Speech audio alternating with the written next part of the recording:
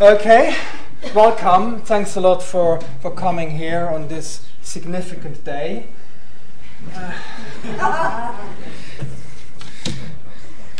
So, first I should mention that this talk is joint work with Reason Marchetti, Seamus Bradley and Lenny Smith. So they have the great ideas and my contribution is making the mistakes. So job sharing is clear, and when I prepared these slides and I sort of figured it's the 14th of February, this suddenly started looking a bit sober to me, and I thought maybe I should have expressed my appreciation for my lovely co-authors. So great, two of you can be here. We will have a lovely Valentine's dinner afterwards. So here we go, and I choose you naturally. Well, back to serious matters. The plan for the talk is the following. I have sort of two preambles to make it clear what I'm after. So first I want to say a little bit about philosophy of science and why on earth climate physicists should bother with it. And the second is I want to say a little bit about what the kind of climate models I'm concerned with try to achieve, because there seems to be a certain confusion around this question, and I try to clear it up right at the beginning. Then the two main parts.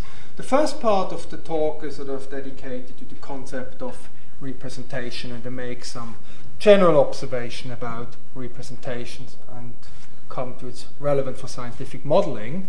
And in the second part, I try to take on board these general insights and make them more precise and say what they mean in the context of mathematical modeling, where you want to make probabilistic forecasts. And I hope I come to some tentative conclusions about what we should take away.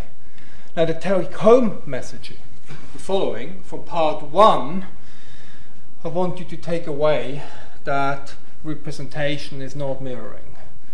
This is a common prejudice that representing something just means to point on the mirror to it. That is not the case. A representation is not just a small thing, a small version of the real thing. And from part two, I want you to take away that probabilities calculated in a model can be very different from probabilities in the world, and then you can avoid serious mistakes, and at the end of the day also financial losses, by not being too confident about what your model tells you. And so, even if this is a philosophy lecture, but that should be highly relevant for practitioners. So I hope that all this is not just hot air, but that also people working at the front lines with such models, be it in climate forecasting or in finance for that matter, can actually learn something from the work done here. Now, preamble A, philosophy of science. So given this is the lecture Philosophy at LSE, probably I should say a little bit about what philosophy means to me.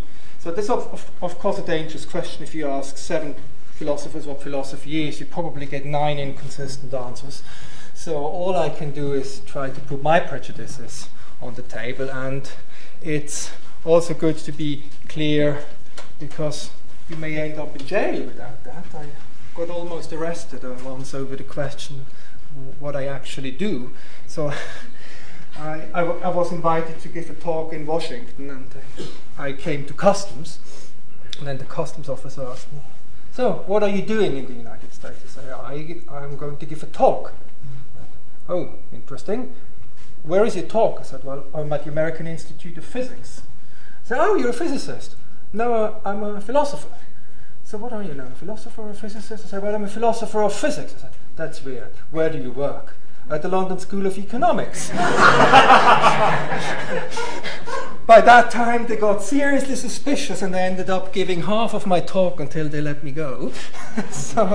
So being clear on philosophy is an existential matter, so hence a slide on the topic. So here are the sorts of 3 things I think that philosophers of science do. The first thing is you try to understand certain scientific concepts. So scientists claim to give you an explanation for certain things. So philosophers of science ask, what kind of explanations are scientific explanations, what are good explanations, what do you mean by an explanation, or what is a law of nature, what is a scientific theory, question of that sort. The second aspect is, when you do take certain scientific theories serious, what actually do theories say about the world in which we live? That question turns out to be non-trivial. For instance, it's not clear how to understand quantum mechanics. Does quantum mechanics tell us that we live in a probabilistic world, or does quantum mechanics tell us that we live in a deterministic world? People have been quarreling about that since quantum mechanics was formulated, and the debates keep going on. Questions of that kind fall within the remit of philosophy of science. And the third aspect is that philosophers should provide sort of a critical examination of scientific claims. For instance, some neuroscientists have recently claimed that they have a neurological explanation of aesthetic judgments. Now, what you would ask as a philosopher is, are these real explanations? Are these good explanations? Do they really capture what you want? Or is this basically a hype to get grant money in? The project here has a little bit of all aspects, but I think the emphasis is on aspect number 3. And so let me expose the Achilles heel of the talk right now. The conclusion will be mainly negative, in the sense that I'm explaining what you cannot do. But with Francis Bacon, I want to argue that truth will sooner come out from error than from confusion. So if I manage to clear up some confusions today, then I hope that is at least a modest contribution to future progress. So in that sense, I hope that sort of a critical argument is not seen as a waste of time. Now, preamble B. What do we want to achieve in climate modeling? So what I'm going to do is look at the results of computer simulation of large, cutting-edge climate models. So what do these models really tell us about the world? So that is the question. But before we can answer that question, we have to ask a more straightforward and basic question, namely, what do these models want to tell us? And the point to make here is that what is at stake when you use such models is not whether climate change is real or it's not real. Climate change is real. So if I'm going to make critical remarks about climate modeling in what follows, I do not mean for a second to suggest that climate change is unreal or we can keep polluting the planet as we like. So what I'm going to say should not be seen as grist to the mill of the skeptics that are still around in certain places. First, there is basic physics that you can basically make back-of-the-envelope calculations that show you that some sort of warming up has to take place. And there is also evidence from other sciences, like biology. You study the blossoming of trees or the migration of birds, and you see clear changes there which can be traced back to climate change. Now, what we do want to know from climate models is that given some heating up is really taking place, I mean, what are the local effects of this? So if we just hold that the average temperature will go up by, say, 1 degree by 2050, but what does that really mean? I mean, what consequences does it have at the local level? So here's just some Mickey Mouse scenarios just to make the question more palpable. It could be, for instance, that the only effect is that people in Micronesia sweat a little bit more because it's getting considerably hotter in Micronesia, but all the rest of the world stays exactly the same. It could be that it's getting much hotter in Micronesia and they really sweat there, but at the same time it's getting colder in Russia and they freeze a bit more than they already do. Or there could be any other number of scenarios. You may want to know what happens to the Norwegian coastline as an effect of global warming, or more homely, you may want to know what happens to the West Midlands, or indeed to people in the postcode where the LSE is. So this is the sort of question you want to ask, or you would like to have answered with climate models. And this is exactly, just to come back to practical politics, what UKCP aims to do. That's the UK climate projections. So this is a multi-million government-funded project that tries to give you very precise information about how climate change will affect various parts of Britain, and give you very precise information about how you have to construct your home, and so on and so on. And so it is legitimate to ask whether such a project is possible and whether it could yield what it promises. And the conclusion I will reach is that some skepticism may be in order. Okay, with these preliminaries aside, let me get to the first part of the talk. So the starting point is, now I am generalize a bit, so I'm going into sort of general philosophy of science and then zoom in again on climate science later. Questions about a particular part or aspect of the world. So you want to know something about the target system. For instance, you want to know something about planets moving around, or bridges being stable under certain loads.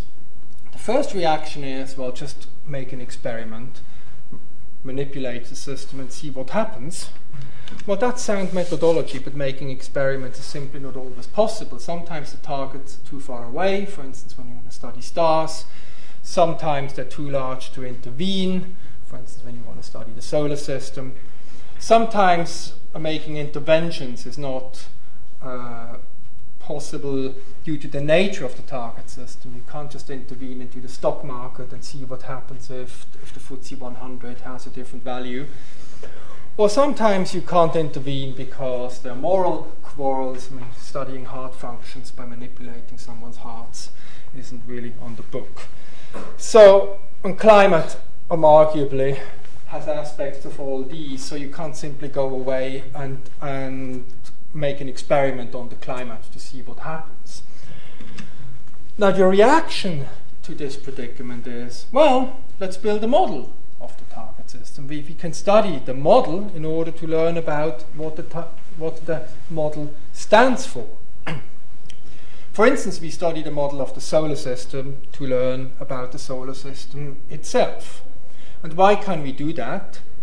Well, this is because models are representations of the target system. So the Newtonian model of the solar system is a representation of the real solar system, and that's why by studying the Newtonian model of the solar system we can learn about the solar system itself. But that answer is only satisfactory if you understand what representation is. So what does representation come to? So what do we claim when we say that X represents Y? Now, there are some pitfalls here. So the popular view is that representation is mirroring. You just sort of point the mirror to things, and that's what representation really is. So if you want to put that in a definition, you say X represents Y if and only if X is a mirror image of Y. And so variations on that idea use similarity, mimicry, or isomorphism. Now, applied to the scientific context, this would amount to something like the following. So you have your target system here. You want to study the Earth. You point the mirror towards it. The mirror image shows up in the mirror, and then the scientist, here good old Boltzmann, looks at the mirror image and studies what he sees. Now, the problem is that this account of representation is wrong, and it's not only sort of wrong for philosophical reasons, it's wrong because it's seriously misleading. So representation is not mirroring. And I want to drive that point home by giving you some examples I hope, that are intuitive enough to show or more to make you see where mirroring and representation come apart. And I use first some examples from visual art and then from science. Note this first, that's sort of the starting point of the argument, that all mirror images are alike. If you have one mirror image, you have another mirror image, they look the same. You have another one, you have another one, but representations are not all the same. So here is a picture of, or a photograph of Mont Saint-Victoire, a seemingly innocuous mountain in southern France, but it's been a sort of great artistic inspiration. It's been painted by many notable painters, most famously Cézanne, who produced heaps of pictures of that mountain. Now, also Marston Hartley had a go at it. Then Gregory Cardew, Mark Tansey, Vincent van Gogh, and Jonathan Lewis. Well, all these are arguably representations of that mountain. You may quarrel that one, but certainly the previous ones, they're clearly representations of Mont Saint-Victoire, but they do not satisfy the criterion we had for mirror images, namely that they're all the same. They're all very, very different. So representation cannot be cashed out in just terms of mirroring here. That's really the moral I want you to take away from this. So representations is one thing, mirror images is a different thing.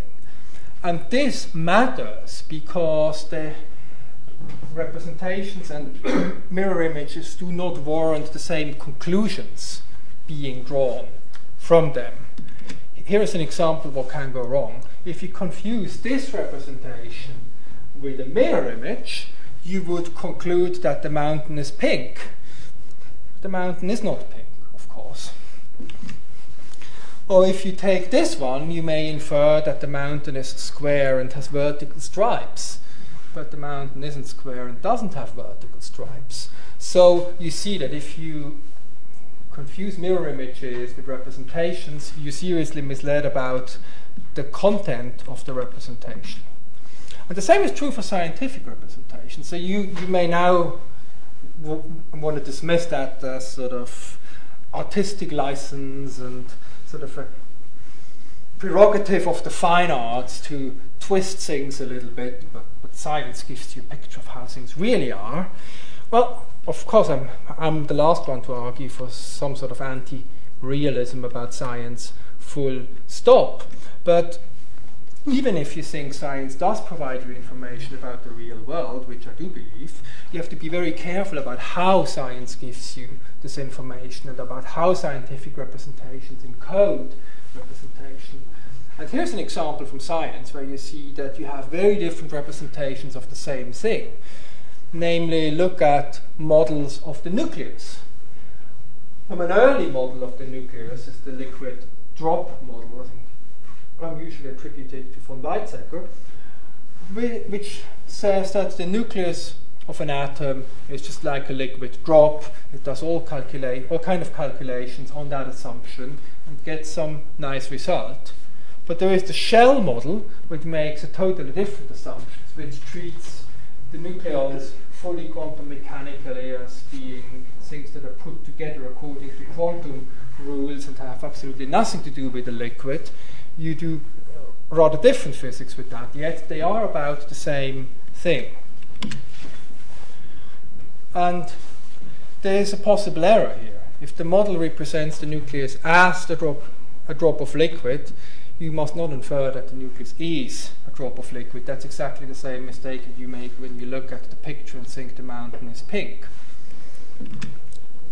And the moral is also in the sciences, representation is not the same as mirroring. Don't just assume the model is a small version of the real thing.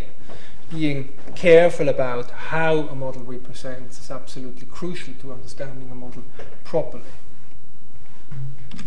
And this is a moment to to throw another bon mot at you. So Virginia Woolf once wittily remarked that art is not a copy of the world.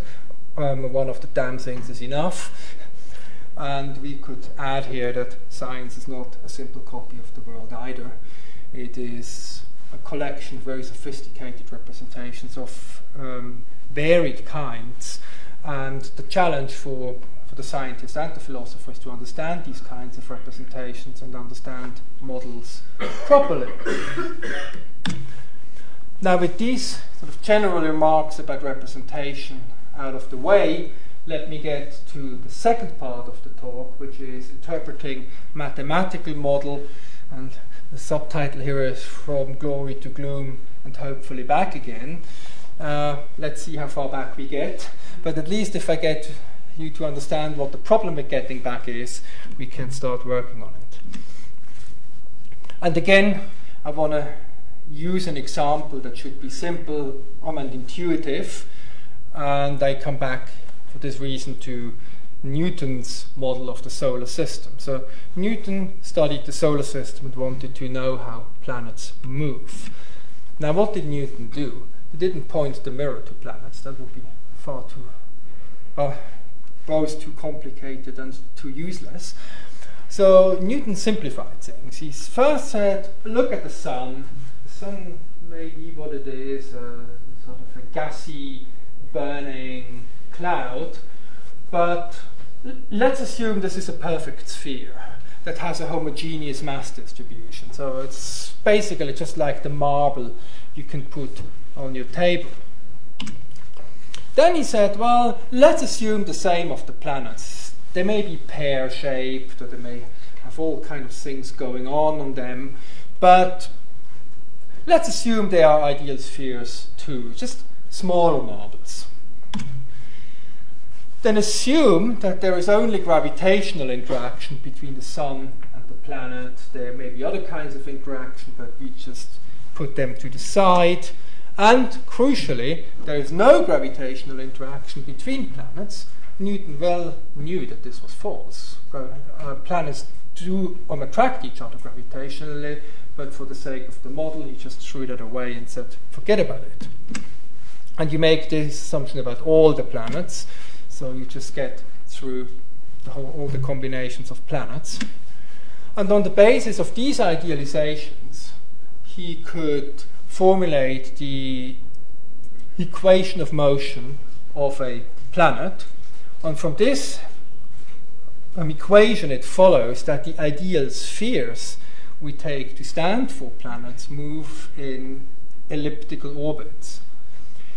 Now the question is, what follows from this about trajectories of real planets? Because all this modeling exercise really shows is that ideally spherically planets with homogeneous mass distribution that gravitationally interact only with the sun and nothing else move in such orbits. We know that every one of these assumptions is not true of the real world. Yet we want to make an inference from that model to what is true in the real world. How do we go about that? Well, Newton's answer was, if the objects in the models are roughly like the real objects, then the behavior of the objects in the model is roughly like the behavior of real objects. In other words, if the sun is sufficiently spherical, or in some specifiable sense close enough to a sphere, and the planet is also the shape of the planet is also sort of close enough to a sphere, and the gravitational interaction between planets is really small compared to the gravitational interaction between the planet and the Earth, then the conclusions are roughly true. And so it is if you take astronomical data. They show that planets really move roughly in elliptical orbits. And so I call this the like-for-like rule. So the like-for-like rule that Newton introduced into scientific modeling, without calling it so, that was just a tacit assumption, but it's basically the Newtonian paradigm that taught us to think about modeling in this way, works pretty well in that case, and it works also pretty well in many other cases, in particular when you look at mechanical engineering and contexts of that sort. That is really very reliable. It's very good in predicting solar eclipses as well, for instance. So if you're in the insurance business and you want to sell an insurance, insuring against harmful effects of solar eclipses, it is very wise to use Newtonian models and believe what they tell you, because the models are very reliable in that realm, and you're doing well. But now there's trouble on the horizon. And the trouble comes in when you start thinking about the effect of initial conditions. And these two smart gentlemen here, this is Henri Poincaré and Ed Lawrence. Poincaré basically discovered chaos, what I'm going to talk about now, in the early 20th century, but he himself didn't take this to be terribly unimportant, so he didn't make much noise about it. So it fell into oblivion until it was basically rediscovered by Lawrence in the 1960s. Or at least, so that's a rough history. I'm sure historians of science have something more elaborate to say about that, but that doesn't matter for my purposes here. So these are the two protagonists of the story I'm going to tell. And the insight is that the like-for-like rule does not apply to initial conditions if a system is non-linear. Now, what non-linearity is, I'm happy to come back to that in discussion if you want, but all you have to take away, or all you have to know about this for the time being, that this is a property that equations can have, but you don't like them to have it. Things are nice when they're linear, but in the real world hardly anything is linear. So most equations in most fields are non-linear. So this is a ubiquitous problem. It's not just specific. We normally linearize equations and hope for the best, but sometimes you cannot do that. So you have to take it serious, and that's why I want to spend the next 5 minutes or so on explaining what the upshot of this is and why this gets us in trouble with the like-for-like rule. And in particular, I want to do that because climate models are non-linear, so they have this property. So all the problems we're going to talk about now, they're relevant to the case at hand. So you want to know the trajectory of your planet, Saturn, say. You do what I just described. You make your idealization, write down your equations, solve them, and you see that as time goes on, the planet moves on this orbit, and say 2 hours later, you find it here. Now, wrong way. Now you engage in a little bit of counterfactual reasoning and say, what would happen if the planet didn't start its trajectory here, but shifted 2 meters to the left or something like that? So shifted a little bit. 2 meters by standards of a planet isn't much, but if you want to dramatize it, it's actually enough to shift it 1 millimeter to the left. And make that number as small as you like. The conclusion will be the same. Now you do your equations, and the like-for-like rule would expect you, or would lead you to expect that you find the planet here later. Similar initial conditions, similar effects later on. Now, in a chaotic system, this need not happen. So this is again the original trajectory, but now look what happens if you take the other one. It can go off completely. So you can start the motion of planets very close to each other, and over the course of time they will drift apart and do so usually very quickly. The upshot is that even the slightest difference in initial conditions make the like-for-like rule, which served as well in some context, break down. So that is an unsettling insight. In particular, because you can never get exact initial conditions of a system. We're doing physics, so you never know which precise mathematical point is the initial condition. So you can't just say, yeah, well, this counterfactual exercise doesn't interest me. I just take the real initial conditions and forget about chaos. That doesn't work, because in a real physical context, you can never get your hands on the one and only true initial condition. So the question is, what do we do?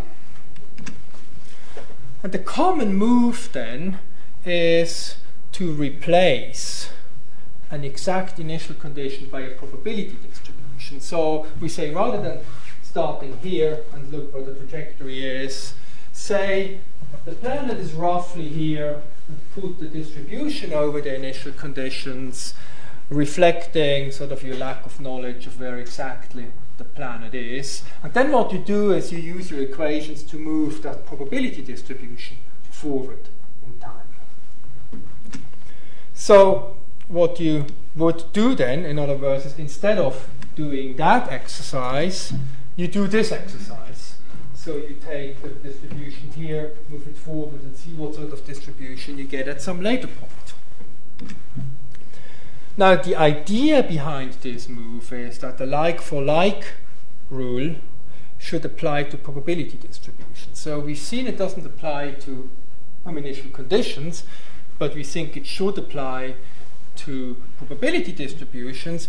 Then we hope that if the model is roughly like the target, then the probabilities we get out of the model are fine.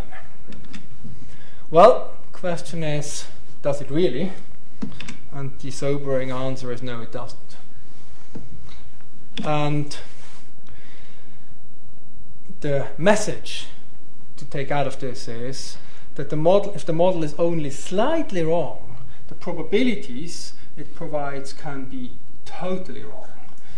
And rather than giving you sort of an abstract argument for this, I want to illustrate this with a simple example. But there are real calculations involved here. So you're a friend of animals, and you have a pond in your back garden, and you grow fish.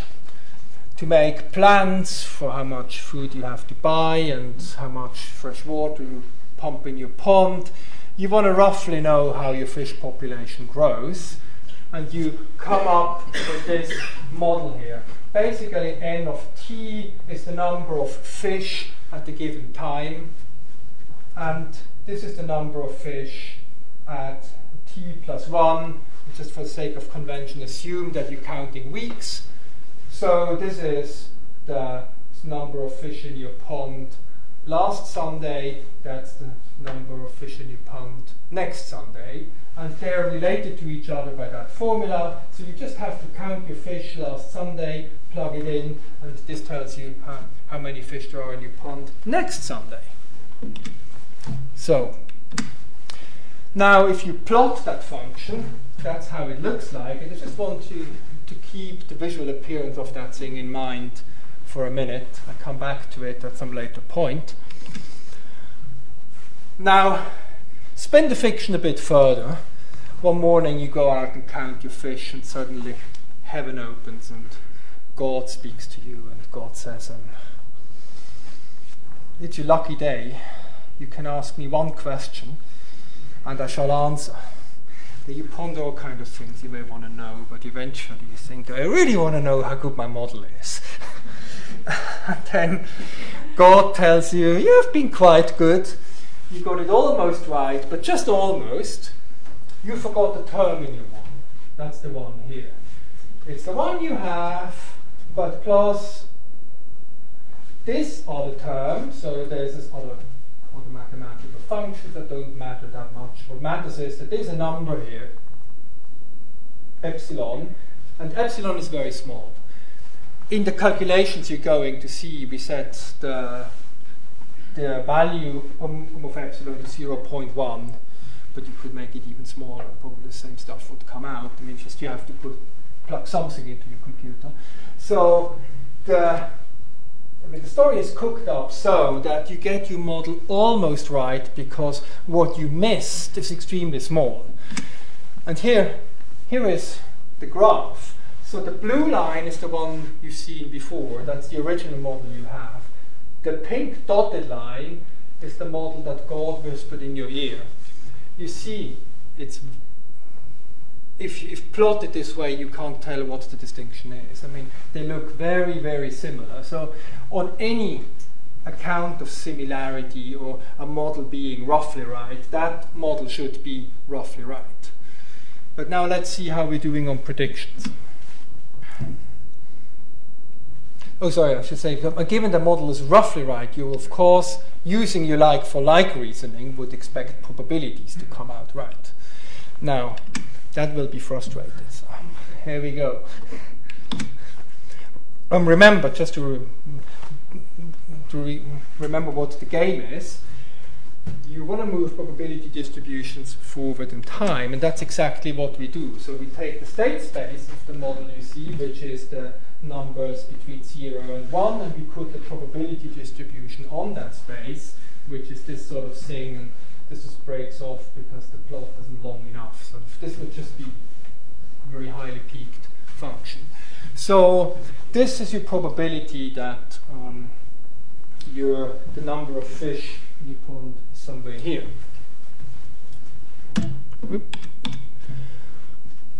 And you now plug the same distribution into your model and then into the function that God whispered in your ear. And the blue distribution is what the model gives you, and the pink distribution is what the system, sort of God's equation, gives you. So after 2 steps, so in the story that's 2 weeks down the line, they still look roughly the same. So your like-for-like reasoning seems to have worked quite nicely. 4 weeks, still doing fine. But now look what happens after 2 months. The system goes here, the model goes there. In fact, there's hardly any overlap between the two. And just to make it more vivid, what the effects of this are, so assume you're betting with your mates about your successes or failures as a fisher.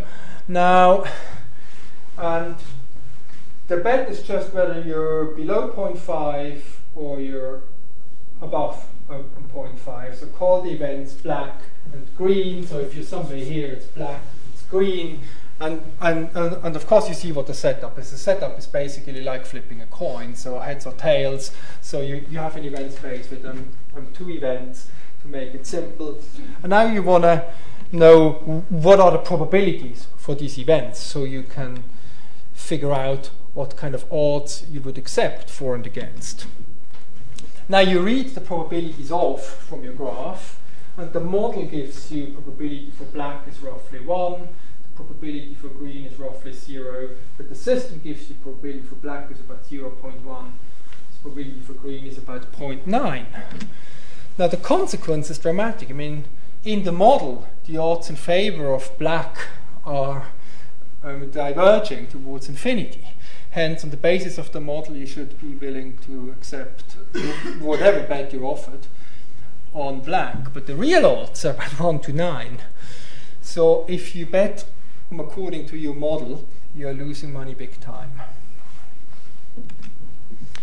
The upshot is that you should be careful. I mean, in practice, you can avoid great losses if you're not too confident about your own model.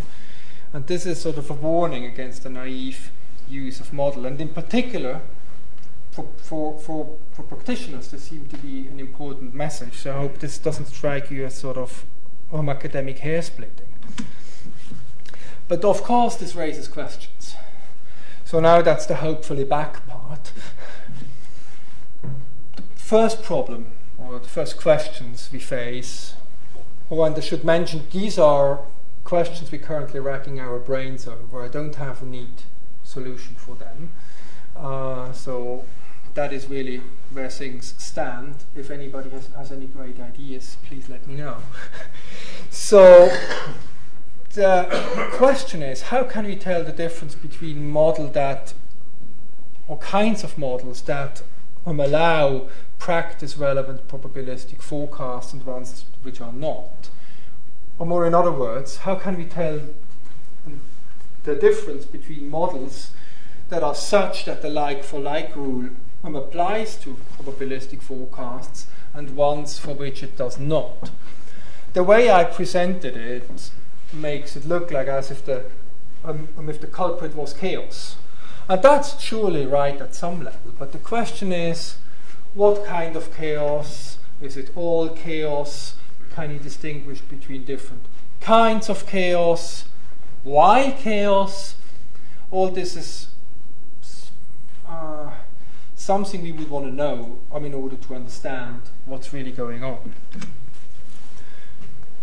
The second problem is what do we do? So what do we do if such forecasts aren't possible? Of what practical relevance are such models if we can't make forecasts of the kind we like? And one of the proposals we are studying is to go away from probabilistic forecasts and use non-probabilistic odds to do that.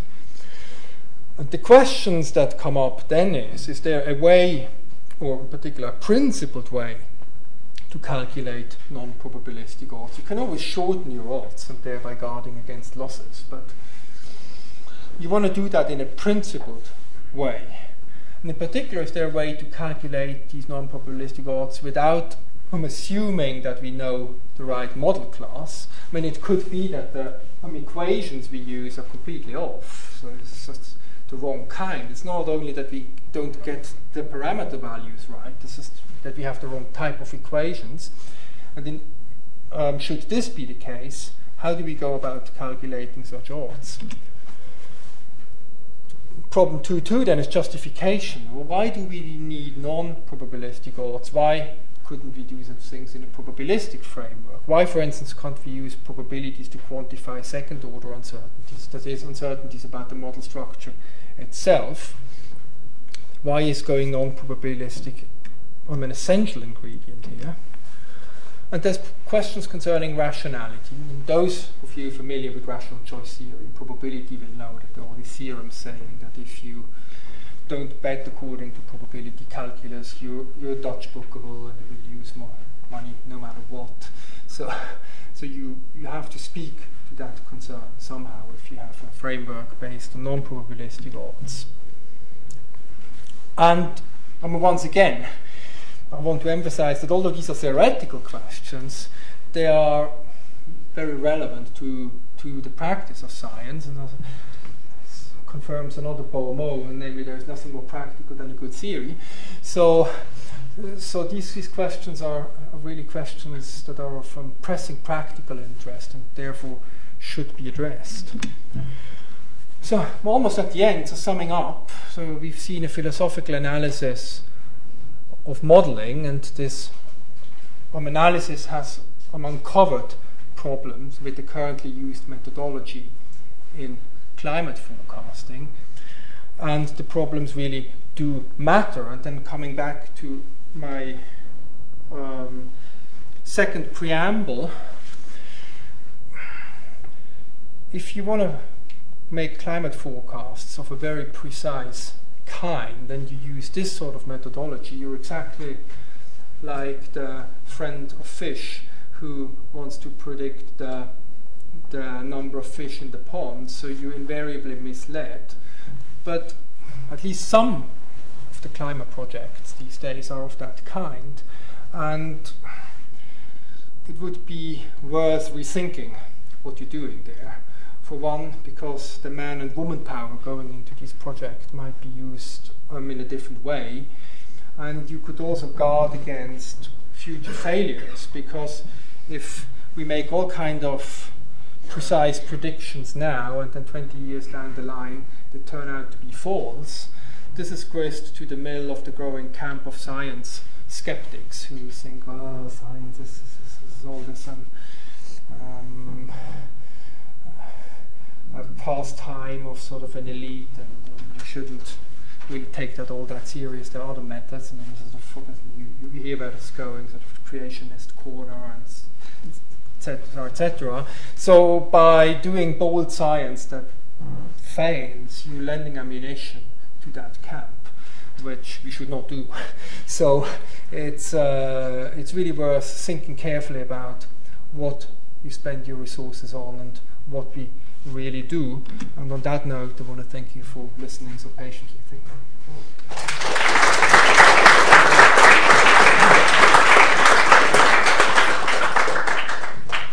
Okay, so we have about half an hour for questions from the audience. Well, I'm not sure if I missed the central point, but I'm not sure about two things. First of all, what do you mean with non-probabilistic odds? And why would they improve our solutions? Yeah. Obviously, the non-probabilistic odds bit went very quickly at the end, so that I didn't really expound on that.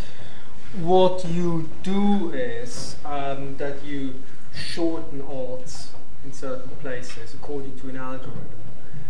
That makes them non-probabilistic, because if you then look at the implied probabilities of such things, they wouldn't add up to 1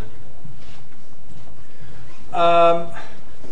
The idea is motivated by the observation that when you have very long odds, you're at high risk, and shortening them protects you.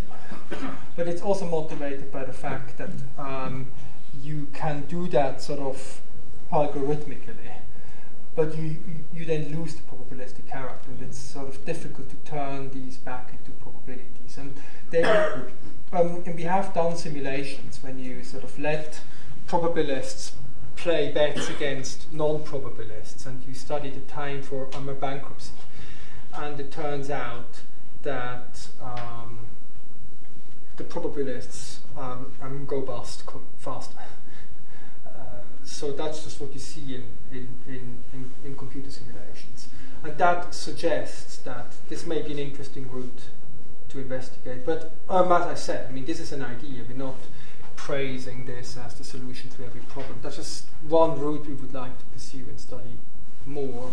And sort of simulations of the kind that I just mentioned suggest that this is at least sort of an interesting thing to look at. But maybe there are other things to do. I mean, I don't know. So I'm certainly not saying this is the only thing to do, and if other people have some other ideas, then that should certainly be welcome. So. It worries me that we always assume that normal distribution will apply. It just happens to work sometimes, but it seems to be a major assumption that it will work for any of these climate change activities at all. And I don't see why you should start from assuming it's a normal distribution. I didn't really... I mean, where do you think normal distributions enter? I mean, I didn't really talk about normal distributions. Well, you were saying that the point might not be the point we thought it was, it might be some distance away. Yeah. And therefore, there's a normal distribution. Well, no, I didn't say this was a normal distribution. It's just whatever probability distribution you take to be appropriate to the situation. I mean, well, I drew sort of a thing because that's what the computer spits out readily. I mean, maybe your probability distribution wants to be that. I really don't know. I mean, and it doesn't matter. I mean, in fact, the computer simulations we did weren't done with normal distributions. They were done with, as you see on the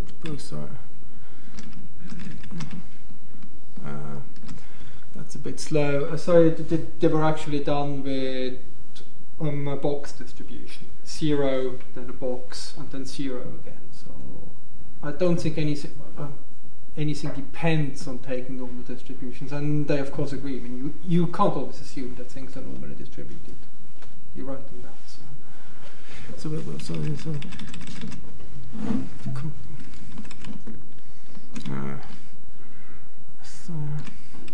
Well, no, never mind. We had this thing up here, so at some point, but where is it? You have to run through the whole talk again. So. Here we go. See, the distribution we plugged into our computer was that. It's basically close somewhere here at 200 something. That's it. You, on one of your slides, had a question, chaos or what? I wonder whether the what is just ignorance. there's an ongoing. The reason why the current climate models crank out 3 to 4 degrees is that they assume positive feedback between the effect of CO2 interacting with clouds and multiplying the effect of CO2. Yet Professor Linson, who's Professor of Meteorology at MIT, is arguing that some of his results are showing a negative feedback. So I wonder how much is not known that goes into these models. Oh yeah, that's of course the big question. So I mean, this little scenario here, I mean, this term here that in my little fiction was what God whispered in your ear and that we didn't have in the model, is of course here to model the discrepancy between the real physics of the atmosphere and what we put in our models. And there's a lot we don't know. That's completely right. I guess what the question is, what conclusion do we draw from that? I mean, sort of we need some more research, I thought. Yeah, but see, the question is how much more? I mean, what we so Lenny, you want to speak to that? Yeah, sure. It's a good point. Dick Linson made this announcement in 1992, and in the intervening almost 20 years, the evidence has tended not to support his ideas. So that doesn't mean that they're wrong and it won't happen sometime, but it does mean that this particular case hasn't really developed empirical support in those 18 years. That doesn't mean that doesn't mean in any sense there isn't a huge amount of uncertainty in the models. But it does mean that this particular case, this particular guy, he's sort of still holding on to something which is yet to get empirical support. I only recall one bit of the Quran, and that is, he who professes to foretell the truth lies, even if correct. And I wonder whether one should apply that to the metaphor, big time. Yeah, but I guess the same would apply to the skeptics as well then. I mean, this would apply to everybody who tries to say whatever about the future. But that is not a very helpful attitude, because we do want to know what the future bears, at least in some respects, whether it's good or bad. The question is not whether we're liars. The question is whether we are good liars in that picture. So are there things we can say confidently and in good faith, and that we really think that do happen, or are we just speculating?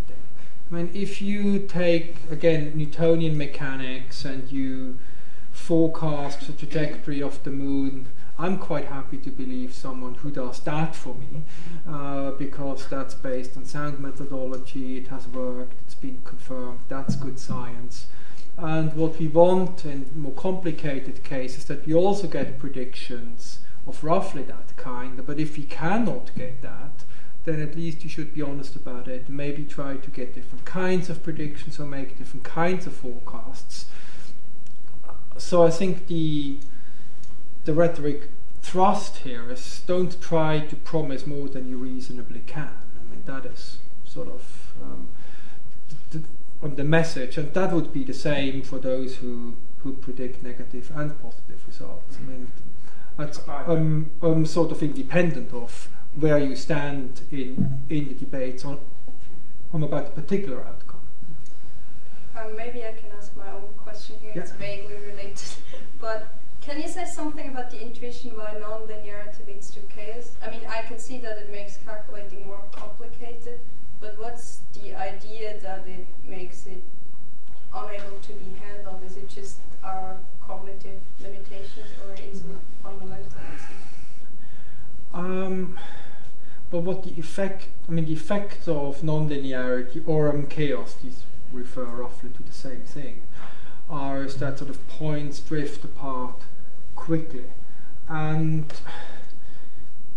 it's just surprising that it turns out that probability distributions in chaotic models are sensitive towards small structural changes. I mean, I don't have a good intuitive explanation of why that is.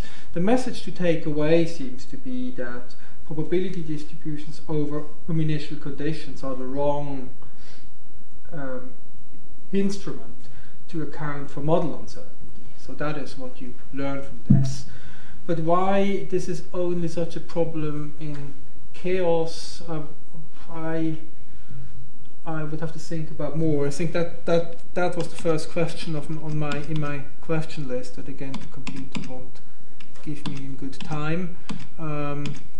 So this is this question essentially. I mean, this is sort of understanding what's going on, and I admit quite freely that we haven't got a good explanation yet, but we would like to have one.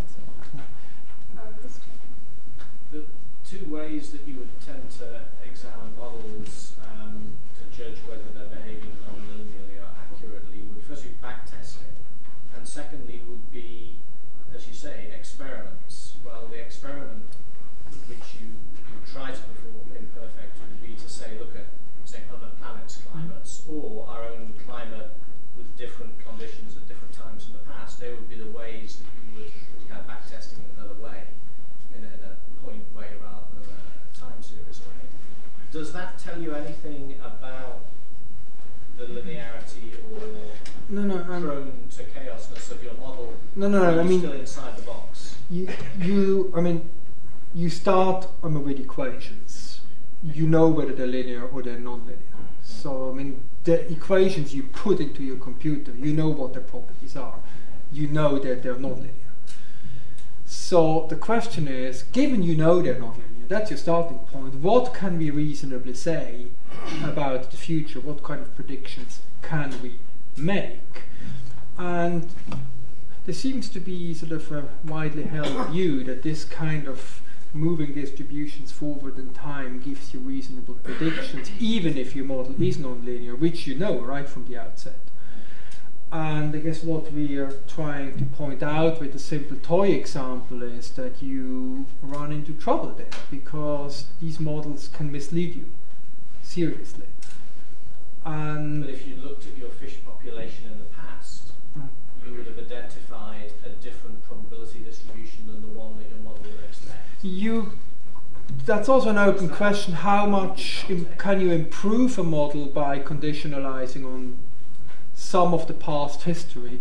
But I mean, it's known that strongly chaotic systems, at least, they don't care about the past. The system forgets its past, as it were.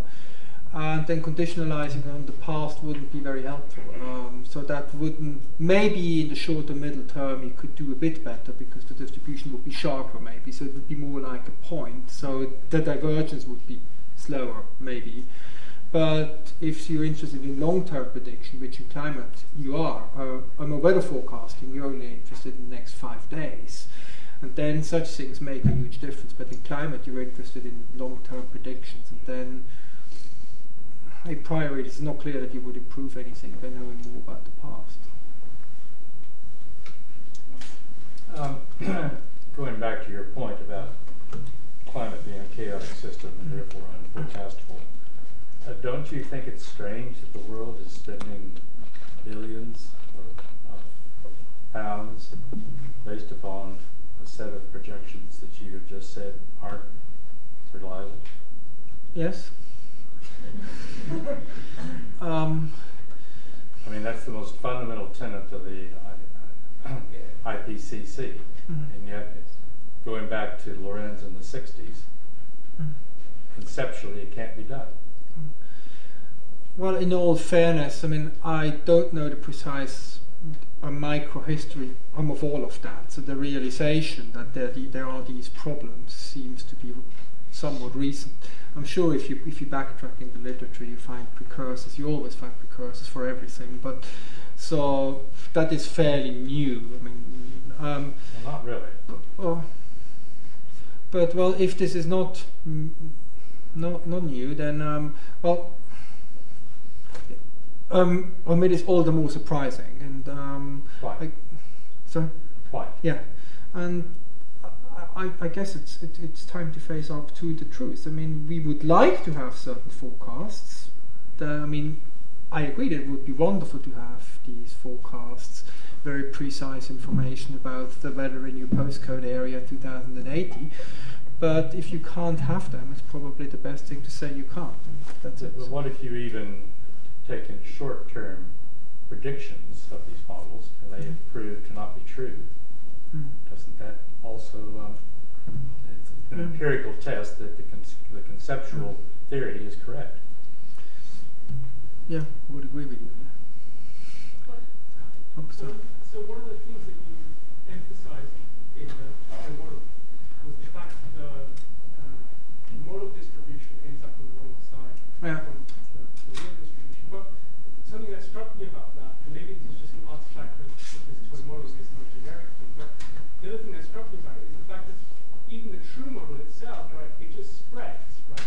Yep. So that there's a certain sense in which even if we had the thing that Paul listed in our ears, we wouldn't know that much because it doesn't give you a peak value even then, right? It gives you a big spread over half of the state space.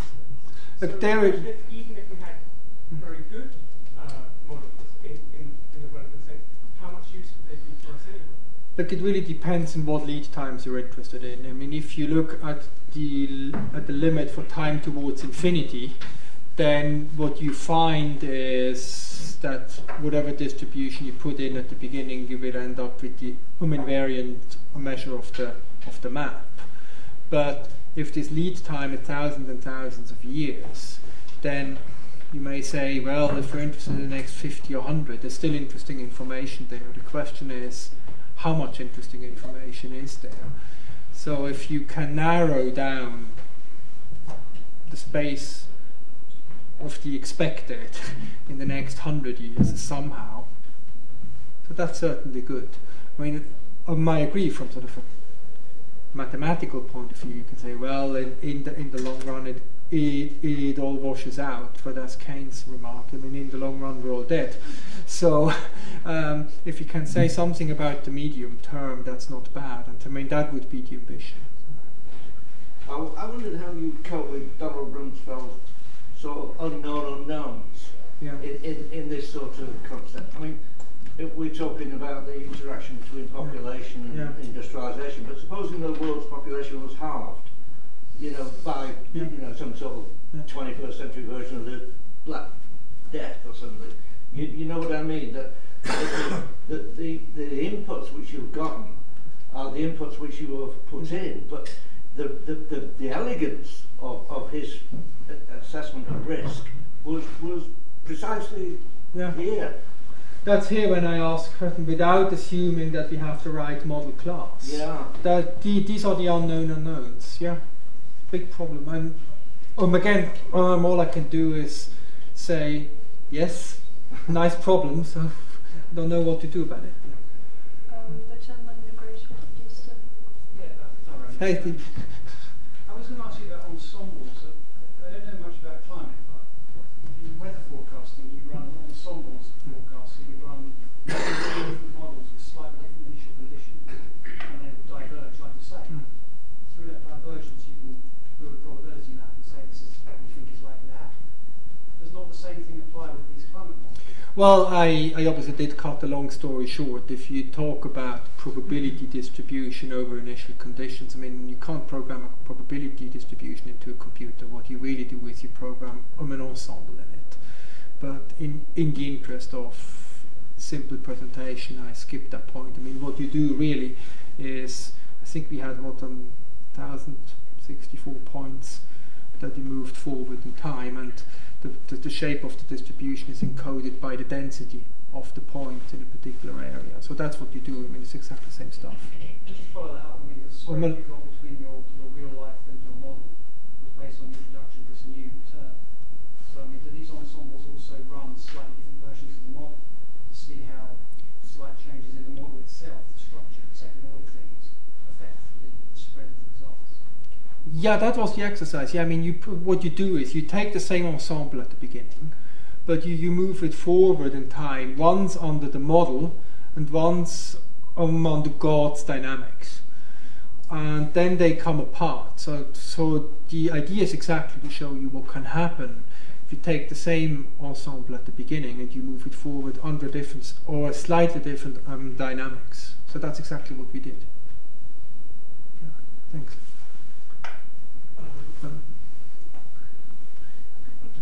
Okay. I wonder whether we are asking too much from the models. Maybe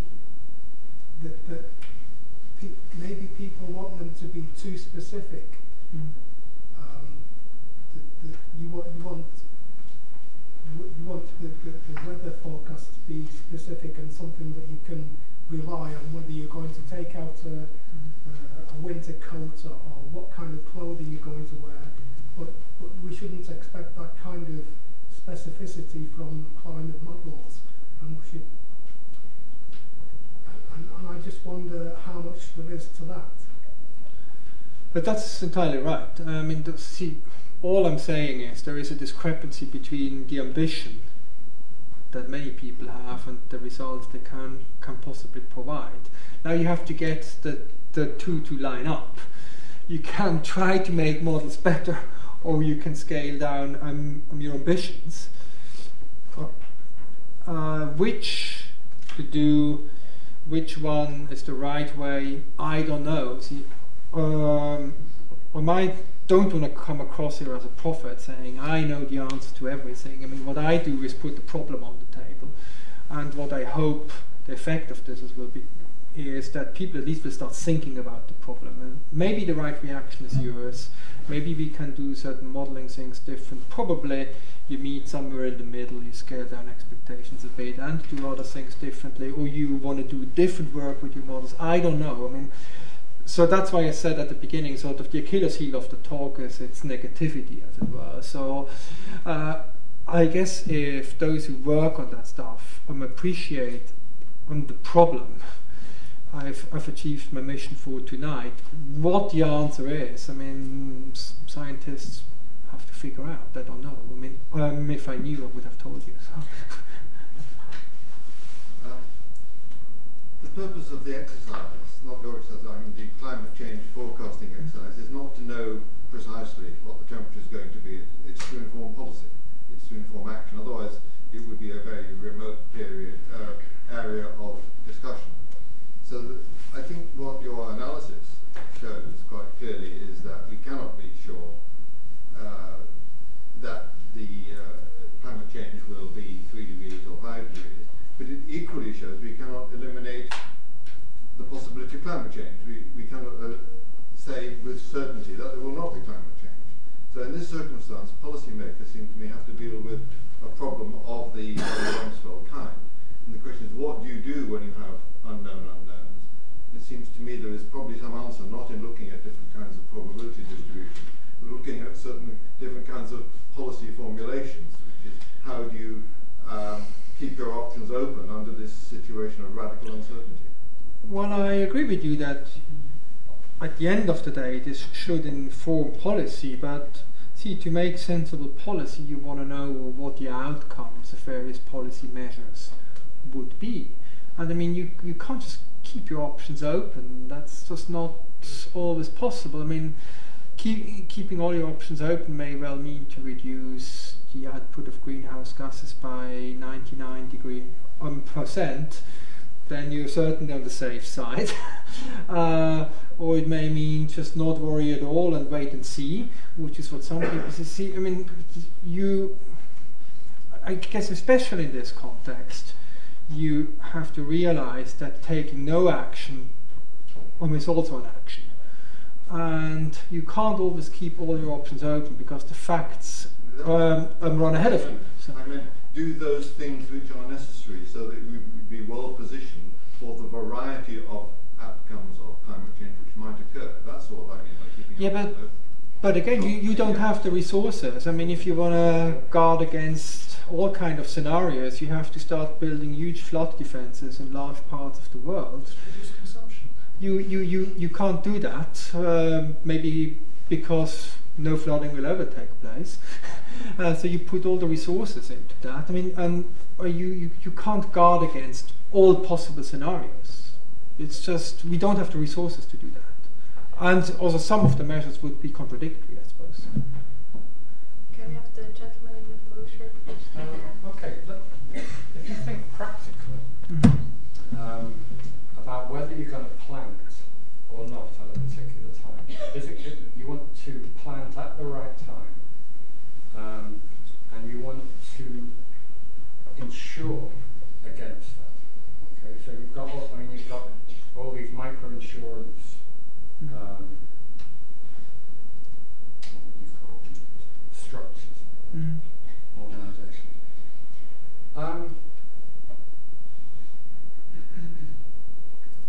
Would you pay an insurance premium?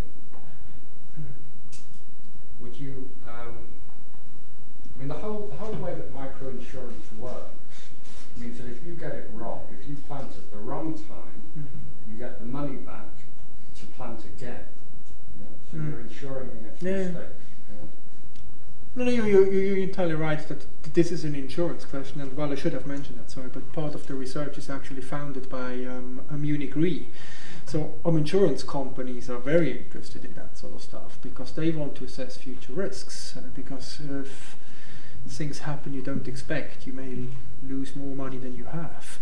So that's why also you can't just shrug your shoulders and say, well, I don't care, or I guard against all kind of possible scenarios. You can't afford it. So that's why you must have some kind, or ideally you would like to have forecasts that are reliable at some level at least. The question is what level that will be. So. Okay, I've got like 2 points. The one is that, to my knowledge, these models are not only validated in terms of initial conditions, but also tested against paleoclimatic evidence. And within some degree of initial conditions and like CO2 levels, they can reproduce paleoclimatic evidence quite well. So there is evidence that they are not that bad in some restricted range. And as a conclusion of that, and referring to the more practical related questions as well, what these models essentially do is to reflect the best available knowledge. So if you refuse to use the best available knowledge, what else would you like to do then? Well, look, of course it's good to use best knowledge, but if for some reason you come to the conclusion the best knowledge isn't good enough, then you're a bit like the proverbial fool who looks for the wallet under the lamp because there is light. You may have lost it somewhere else. So, look again, I'm not a science skeptic. I love science, and we should use the best knowledge we have, etc. But if that's not good enough, we may do better by acknowledging that. Now, paleoclimatic evidence, so Lenny is more expert in this than I am. You want to speak to that? So we could, but we could also just look at how well they do in the last century. And in the last century, the systematic errors are larger than the effects that we're trying, the change that we're trying to measure. So it's not a situation that the models don't tell us anything. Say they accurately reproduce is a huge accurately reproduce the temperatures themselves is to overstate their accuracy. Yes. John Stratton. I'm just an ordinary member of the public, and I'm really quite amazed at what you've put tonight. Have you put this to climate scientists who are advising the government to make us all spend billions of pounds on doing things that may never happen, or to prevent things that may never happen, or actually the opposite might happen? And if you are advising the government, would you be telling them to try and adapt to climate change rather than prevent it or change it or whatever? Well, what I would advise practically, I don't know. I don't want to go out on that limb. But I mean, we did whisper that into some climate scientists' ear at least, and so the reaction seemed to be mixed. Some of the reactions seemed to be exactly the one that came here. Well, that's the best we can do, and you have to do something rather than nothing. So let's go with it until we have something better to do, which I'm not sure is the right reaction, because doing this sort of stuff eats up all the man and woman power, and maybe that would be better spent thinking differently about these issues.